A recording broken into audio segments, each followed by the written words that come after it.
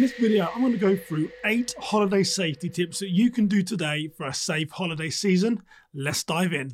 Now, tip number 1 is reviewing our building security. It's important this holiday season that we walk around the exterior of our building. Check in parking lots, exterior lighting, replacing any light bulbs that aren't working, checking exterior doors, windows. We might even want to consider reviewing our access control, any automations that we have on to make sure that we understand when our doors are being opened to a house of worship. Our surveillance system, review and fix those cameras. There's normally 1 or 2 cameras that aren't working on any system. Let's ring our security integrators, make sure that our access control, our surveillance systems are working as we get ready for a safe holiday season. And tip number 2 is pay attention to your church parking lot. Now, most church data shows that crime incidents start in our church parking lot. So it's really important to have regular patrols, train on suspicious behavior, make sure that we're observing activity before it enters our house of worship. And also in relation to parking lots, what about the weather forecast? I live here in Minnesota in a snow state. Let's make sure that we are paying attention to those sidewalks, clearing snow, allowing good direction and traffic flow, making sure that we have a good flow of vehicles. And what about in those emergencies when our law enforcement, our fire or paramedics might need to come in our church when we are at maximum capacity, making sure we have good flow of vehicles into our church parking lots. And tip number 3 is review security staffing. Now, I get questions from churches across the country. Simon, how do I get my teams more engaged? Well, notify them early. So, assess your current security staffing. Identify what are your requirements that you need, how many people do you need, and communicate well in advance. The number 1 complaint from security leaders, I can't get engagement. The number 1 complaint from people on safety teams, I'm not notified early enough that my skills, my gifts are needed. So find your security staffing, identify the people, and communicate early. And what about their responsibilities? Don't forget to create their post orders and arrange building tours. You will be surprised how many people cannot identify a particular door in your church just because they do not know the number or the reference that it is given. So arrange a building tour in the time we have between now and the holidays. And finally, do not forget to refresh those basic safety team skills: suspicious behavior, conflict de-escalation, medical response, and threat assessment. We still have time to go back and review our team's knowledge. And tip number 4 is emergency operation planning. Knowing your emergency plan can lead to a swift response in a crisis. So we need to communicate the plan far and wide to make sure everyone knows what the plan is. We're going to walk through the emergency procedures with our staff and volunteers to make sure they really understand. No, do you really understand our emergency procedures? We're going to walk through them, and we're going to conduct a basic tabletop or hold a discussion to practice exercising the plan. Not so much testing how we respond, but how do we exercise the plan? Most often, that is where the biggest learning comes in conducting a tabletop, is how do we exercise the plan? And tip number 5 is medical readiness. Now, I go to a lot of churches around the country and I look at their medical equipment, and they have band-aids, they might have ice packs. In today's modern world, we really need things such as tourniquets, stop the bleed.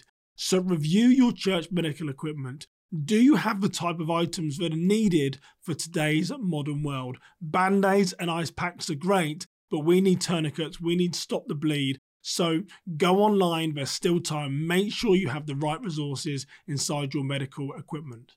And the same as to what I gave you with our security volunteers, we're going to do exactly the same with our medical volunteers. We're going to identify how many people do we need per service. We're going to connect with those people again, and we're going to communicate early. Can you give us your time on Christmas Eve? Can you give us your time on Christmas Day? We need your skills for our service. And one thing we do not want to forget is making sure that our safety team and our medical team have a way to communicate with each other. So ordinarily, if your medical team do not have radios. Let's get them extra radios. At the very least, let's make sure that they have the telephone, the cell numbers of people on the safety team so they can talk back and forth. Vitally, vitally important.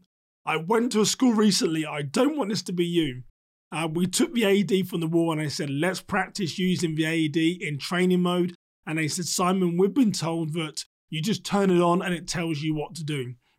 In an emergency, the time to practice with the AED is not when the person is in front of you having a heart attack. We want to get that AED off the wall. We want to turn it in training mode if we can, or use one of your training AEDs, and let's practice to make sure that everyone knows how to respond. And tip number 6 is background checks. I love talking about this during the holiday season because it's exactly the same as VBS when people try to circumnavigate, they're trying to change the system.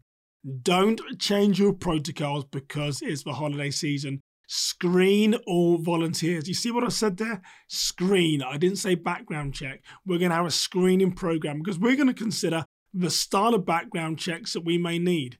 Criminal, sex offender registry. Some may need a credit report, previous employment, reference verification, and get this, if someone's driving one of your church vehicles, how about checking their driving records? I recommend you have a screening program, not a background check. And tip number 7 could be one of the most significant and the easiest and the best bang for your buck, which is prioritizing your prevention. Now, we live in a heightened time with trouble in the Middle East, so speak to your local law enforcement, reach out to them, find out what is going on in your local community. And how about this, reaching out to other local churches, asking what are you doing during the holiday season, and particularly if you reach out to a different faith denomination, they may be holding a service at a different time to your own. So a great thing you can do is share volunteers between your houses of worship.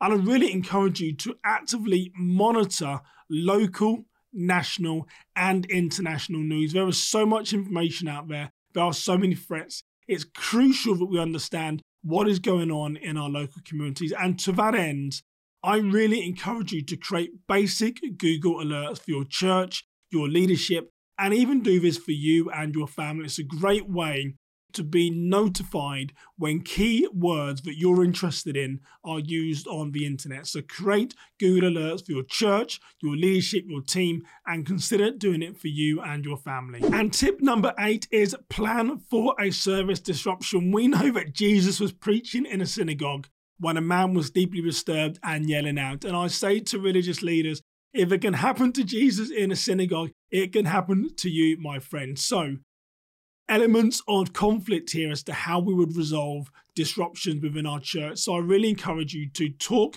with your religious leader and say, what is your plan? Most often, not always, but most often they would say, Simon, I'm going to talk to this person, I'm going to unpack it, and we're going to resolve the situation. I say, Pastor, Reverend, Father, Priest, it is unlikely you're going to unpack 20 years of mental illness or this person's hatred towards you, the church, or someone else in a 5-minute conversation. We need to remove them from the area.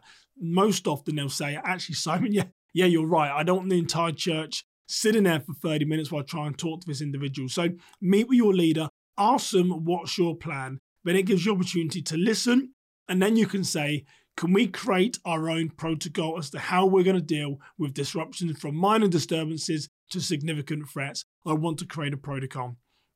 Next, what we're going to do is we're going to educate our staff and volunteers on that response. We're going to tell our ushers, our greeters, our safety team members what it is that we're going to do, so they are not surprised when we lay hands on someone to remove them from the church. They are not surprised thinking, but that doesn't seem very Christ-like. They know exactly what we're going to do. They know how to respond. They know to open the doors. They know we're going to get the person away.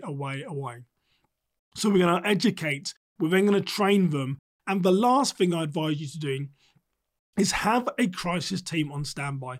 If there is a disturbance and it's mental illness, human brokenness, some type of personal conflict, what better way to be like Christ is to be able to minister to those persons once we've removed them from our worship space. And the last thing I really encourage you to do to make sure we are being preventative rather than responsive is if you have cameras in your house of worship, monitor your surveillance system in real time. Make it interesting. Give someone a radio. Have them watch the screen. Make them be your mini dispatcher, because monitoring your surveillance in real time is going to allow you to see and respond to threats before they escalate to the point of action. So a quick recap there. When we had number 1 was review building security. Number 2, pay attention to your parking lots.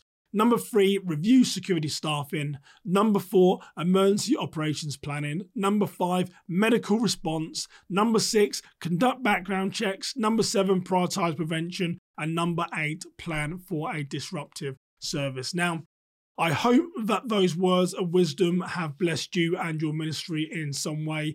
So for now, you stay safe, you have a great holiday season, and I'll see you next time. My name's Simon Osmo. Thank you for joining me.